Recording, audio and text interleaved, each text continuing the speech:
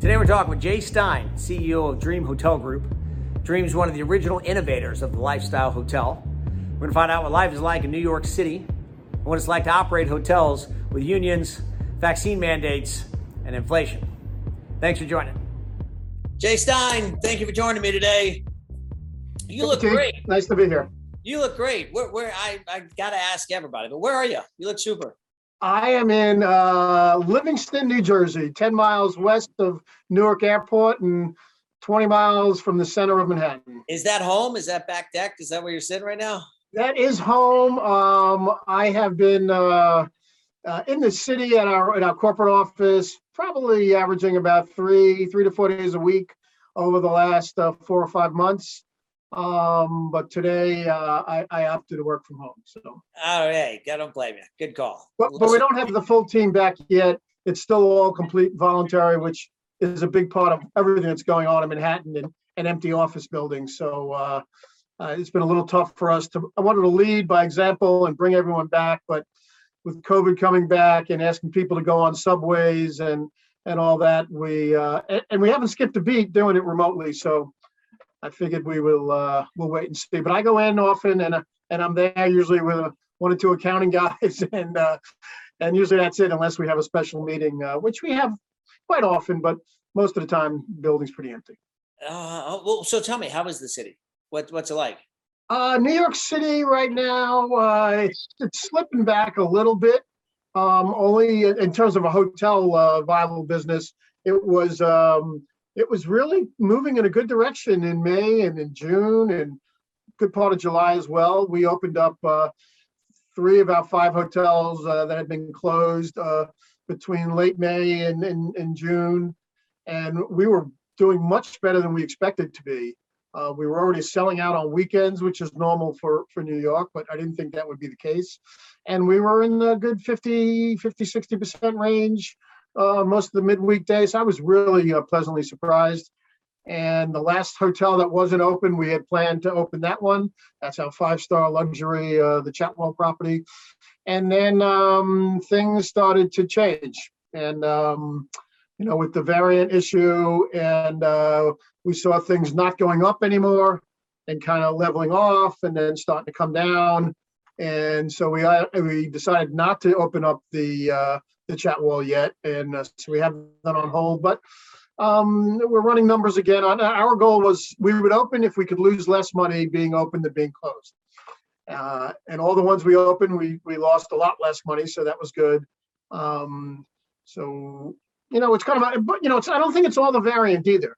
I think, the last couple of weeks in August, you have other areas where schools have already started. You have people thinking about, wow, my kids are going to be back in school for the first time in 18 months.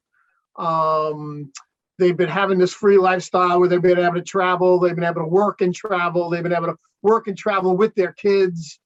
And I think a lot of that was just kind of coming to an end. We thought we were in a pretty good place, and then maybe we're not in such a great place with COVID. So I think all of that contributed to the slowdown, not only in the New York market, but we're even seeing slowdown in our strong markets like Miami and Nashville. Things have slowed down, not nearly like they have in New York. And just watching the airline numbers, you can see those in general. Now, how much of that is the variant? How much of that is end of August, typical trends? But my gut tells me a good part of that is the variant, because people were getting pretty bold and flying, and you're seeing that slow down a bit. Well, I mean, I got so many questions. That was a ton. We're going to do great here, Jay. This is going to be super. All right. I'm still floored by the fact that you still have hotels closed, right? Maybe it's just one, but you have a just hotel. One. And then your other hotels in New York, at least, were closed, I'm guessing, from March, April of 2020, and you just opened them in June of 21. Correct. That sounds expensive.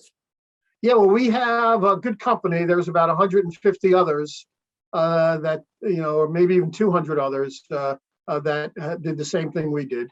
And I would say probably 98% of those are also union hotels. So, the union, to be able to flex as much as you would need to, I'm sure you saw hotels with general managers checking in people and Right. assistant GMs cleaning all the rooms that were occupied last night. There were only 20 of them. That's not an option. And so the amount of minimal staffing you needed made that equation of losing less money being open than closed a lot harder to reach than in situations where you don't have that kind of restrictions. Wow. When do you in New York? When do you see that changing? Well, if you would have asked me 5-6 weeks ago, I would have said we're in the midst of the change, and Yeah. we were really in a good place, or starting to approach a much better place. So that got slowed down, but I think we'll get back to it pretty quick. Whether it's 4 or 6 weeks, maybe 8 weeks. We figure out what the deal is with COVID. We figure out what the deal is with booster shots. We're going to solve this thing. And once people feel comfortable about traveling and, public transportation and those kind of things, they're going to go back pretty quickly to what they used to do. So I'm very confident our industry will be very strong. And, will business travel be back in 6 weeks to where it was? No. Will big meetings, conventions? No. But we're filling those gaps with other things. Nobody's going to Europe. Nobody's going to Asia. So we've got all the domestic travel is staying here in the U.S. And a lot of people, even without kids, that now found they could travel and still do their work, are moving around the country and staying in different places. So, the restaurant industry is strong in New York. Broadway reopens in another week or two. I think the first show, besides the Springsteen show, starts next Thursday, just before Labor Day, and then a whole handful of them open up around the 14th. Sports are pretty strong already in the outdoor sports and even in the garden and those things. So, I'm sure you've heard a lot of requirements in New York are to have people fully vaccinated, including the workers, to be able to be in a restaurant, to be in a museum, to be in a nightclub, to be in a concert. So, the obvious question is, how much business you think you're going to lose because of these demands? I'm not sure we're going to lose any. I think it may even be, a marketing ploy to bring people to New York that say, hey, I can go to New York. I can only eat in restaurants where the employees, the hostess, all the other guests are fully vaccinated. I could go to a Broadway show where everybody, including the actors, are fully vaccinated. There may be a whole nother group of people for the next few months that feel pretty comfortable about that. And, I think the vast amount of my core guests have been vaccinated anyway. So I don't think that's going to be a big challenge. Bigger challenge is losing some percentage of my employees. Now, again, it's not hotel. It's only the food and beverage operations that have to have vaccinated employees. That's a tricky one. It's just in the infant stages. It started theoretically, but the enforcement doesn't start till September 13th. So we're in the midst of putting out all these SOPs. What do you do if an employee says, I'm not getting vaccinated? Do you have to fire them on the spot? Is one vaccine enough? Do they have to have two? If they're staying in the hotel and not using food and beverage, do you ask them if they're vaccinated when they check in? Because they do need it for the gym too. So that's a whole, even if they're not going to eat, but they're going to use the gym. So there's a lot going on. I love this. This is great, Jay. This is fantastic. All right. So if I'm a guest, and I'm coming to New York. So one, I don't need to be vaccinated to stay in the hotel, but I do need to be vaccinated to use the gym, to go to the restaurant, to go to the club, to go to any of that. Exactly. And how are you checking? And I know there's an Excelsior app in New York, but how are you checking? Yeah, so and that's the other thing, that doesn't tell you how you have to check, just as you have to check. So depending on my operation, in some places I may be using security. In some places I may be using hostesses or managers, depending on the operation, depending on how it normally works, depending on, and where do you do it? Do you do it before they're inside the building?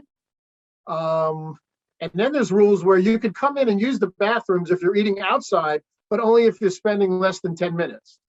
So now I got to give you a timer when you go to the restroom, so you're only allowed in there for 10 minutes. I mean, the joy. And sorry, and employees have to be vaccinated as well. And I hate to ask this, it's sticky, but are the unions requiring vaccinations, or is they not doing that? That's a whole nother thing. So yeah, in Right. the union F&B, they don't have an option. That's a city mandate, so they have to do it. But where the employees, for the hotel employees that are not working in food and beverage, don't have to do it. I have the right to make everybody be vaccinated if I want. But the union requires whatever I ask for my employees, I have to ask for the guests. So I can say my employees have to be vaccinated, but the guests don't have to be. So if I did want to implement that, I would have to then have all my hotel guests be fully vaccinated. And we've thought a lot about it. We'd actually like to do it, but we haven't implemented that just yet. All right. So tell me what's life is like, not Botswana, but in Nashville, Miami, LA. Better than New York from the hotel perspective, but they've all had their own challenges. Miami, we're at a 12-year-old hotel in our group. It's having the best year it ever had.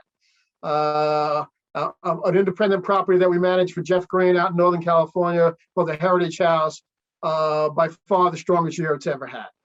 These are properties in a remote area, people from San Francisco, they want to go, they feel safe. Nashville, breaking records for food and beverage, best years we ever had. Rooms, not. Better than other areas, but not breaking records. We're still off a bit. And even with the variant coming up stronger, we're seeing those numbers softening a bit in Nashville, but still good. The weekends were pretty busy, midweek off a little bit from where we would normally be.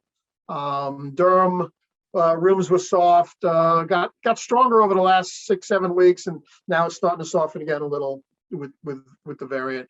But food and beverage, we did some creative things there. We did we have a rooftop bar, and in the winter we put these igloos up there where you can do 10 people privately in 10 different igloos, and they did really, really well throughout the entire winter with those. So yeah, it's been a mixed bag, but we're definitely having better flow through. So the revenues are lower, but we're having trouble finding staff, so that's keeping the labor down a bit. We've also learned how to do more with less. We don't have the strong stand-up crowded nightclub we have. Even in New York, we were forced to do sit-down and lounges, so you didn't need as much security, you didn't need as much promoters. So the expenses had gone down. So even where we may be, and we're also not running necessarily 7 days a week where we normally did, because it was a hotel, guests wanted to go to the rooftop. So Sundays were good nights, but Monday, Tuesdays, Wednesdays, we were open. Now we're closed. We're really open sometimes just 3 nights a week, and all those nights are really strong.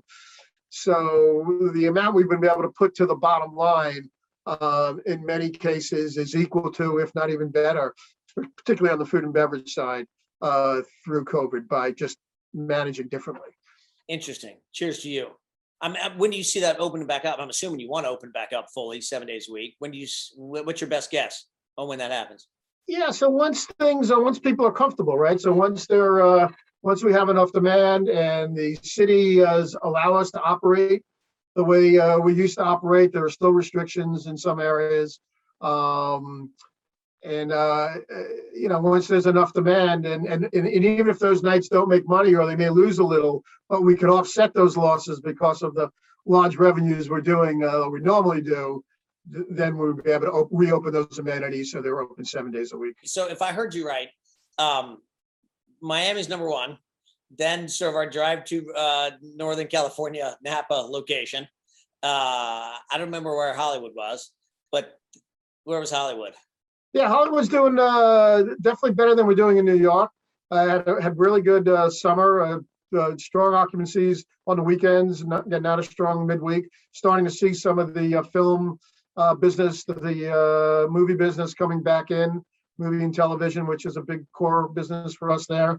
Again, starting to see a little bit of a slowdown now. Food and beverage pretty strong throughout Hollywood, though I think they're also, well, I think San Francisco, they're moving to a vaccination mandate too for indoor dining. So yeah, mixed bag.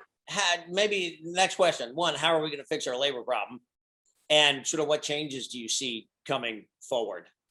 So labor, September 5th, the enhanced unemployment, supposed to come to an end. I haven't heard about any real strong pushes to keep that going. I don't know that that's a magic pill either that solves all the issues, but I think it eliminates one thing that we're not sure of what impact that's having. And I think it's time to end that. I think, if there are certain people or certain places that are having,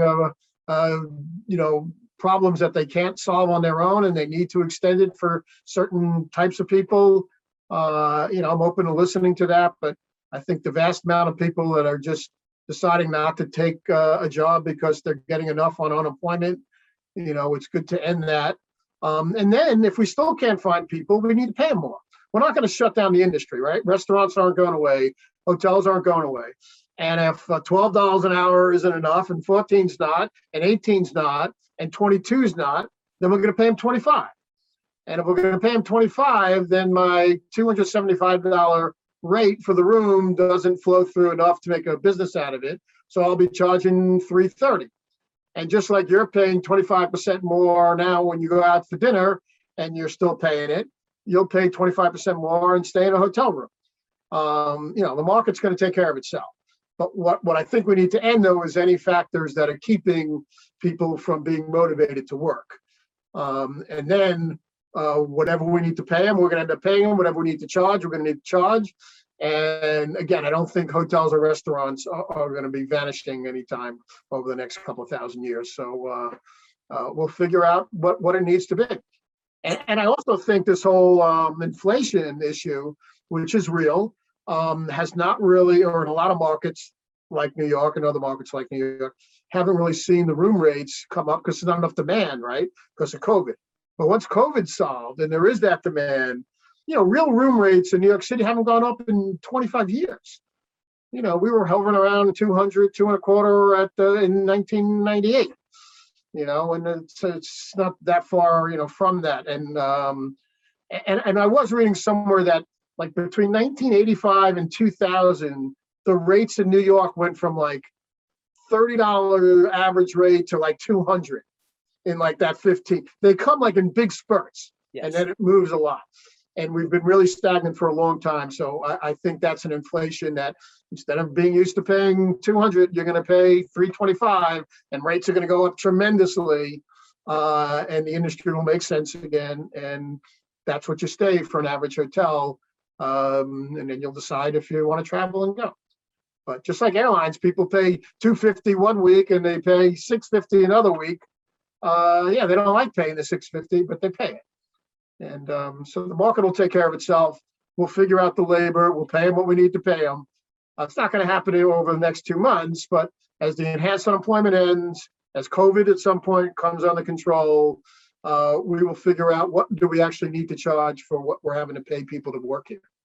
Give me some other, maybe wrapping up a little bit, but give me some, how's our industry going to change? Maybe it's technology, maybe it's something. Tell me what our future might look like. I don't think it changes all that much. It's been around for 5,000 years. The core things that we do is what we're going to need to do. Provide safe, clean, friendly accommodations that when people travel, they're comfortable and they feel safe and they have a place to eat and somebody to talk to. And if you could put good-looking people from the community to talk with these travelers that are in town and then put them into a nightclub where they feel good, and that's where the energy and the magic and that's what happened in the 20s and in the 30s in great cities. And we got away from that in the 60s and 70s, and we started building these hotels that were just nice and pleasant, but they weren't, highly stylized. They weren't great food and beverage places. They weren't great nightlife places. And then Ian Schrager just slapped everybody around and said, come on, let's build some great hotels again. And we got on board, 25 years ago, and we thought he was a genius at what he was doing, and changed a little bit from what he actually did, but I always give him a ton of credit. And 25 years later, every brand in the world now is trying to emulate and do highly stylized hotels with great food and beverage and a place where a community comes in and uses the hotel. But yeah, of course, there's things that are changing. I think technology is always going to be an important thing for our industry. I think one of the big things, and you're reading a lot about it, that we're going to start charging nickel and diming people the way we do in the airlines. You want to stay on a higher floor, it's $20 more than a lower floor. I'd pay it. You want to save $50 and not have housekeeping for 3 days? I don't need housekeeping. When I come in a hotel, I barely make a mess. When I get up, I take the duvet, I put it over the pillows that I just slept on, and I walk out for the day. And I come back, and I do think the majority of people are like that. They may not make the bed like I do, but they're not making a total mess of the room. And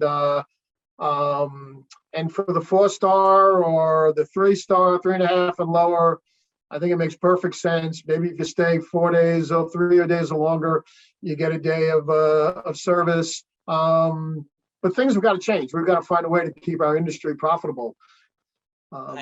So I think I am offended by it, but I think you're right. I think it's the way we're headed. I mean, I think we're hoteliers. That's not who we are, but this is where we're headed. This is where it's going. Everyone I'm talking to now, this is. I think it makes sense. I don't think it works, in the luxury market. You don't need to be there, but I think almost in every other market, it probably makes sense. I think so. So Jay, let's wrap up. But I want to wrap up. I want you to tell me your robot story at Hollywood. Yes, and that's a technology item as well. We were looking at some robot technology. I'd love to see it, how you can clean the rooms, but we haven't figured that one out yet. But we have, the industry's figured out how to have them deliver things. And, that's a common item, whether people have food ordered from the outside, particularly during COVID time when room service isn't available, or just extra towels, linens, whatever it may be. There's this technology out there where you can buy these robots relatively cheap, and they're programmed, and they come and deliver. So I was staying at the Dream in Hollywood. We have Alfred, the robot there, and dressed in a really cool bow tie. And I forgot about it. I had approved it and knew it was there, but I just didn't remember. And I ordered some. I was there during last couple months ago during COVID, and ordered some food to go.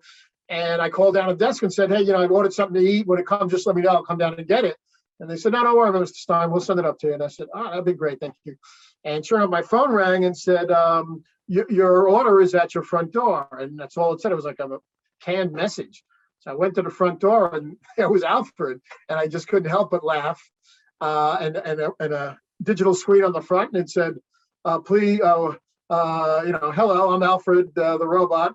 Please take your package. And this flap opens, and I reach in and I take it, and the flap closes, and it says, do you need anything else, Mr. Stein? And yes or no. And I hit no. And it said, I hope you enjoyed my service today. And it was 1 through 5. And I hit 5, and the thing goes, yay. And then it turns around and it goes to the elevator. And I don't even know how it works, but the elevator knows to come and opens up, and it goes back to his station in the lobby. And it was flawless. And now I've seen numerous posts on Instagram, and people just hysterical and love the robot. And it works, and it saves us money on labor. So technology at its best. I love it. Here's to more robots. Or not. Jay, this is great. This is fantastic information. Thank you for joining me today. I appreciate your energy. I appreciate your vision. Boots on the ground and the operations. So we love the information. Thanks for taking the time to share with us today.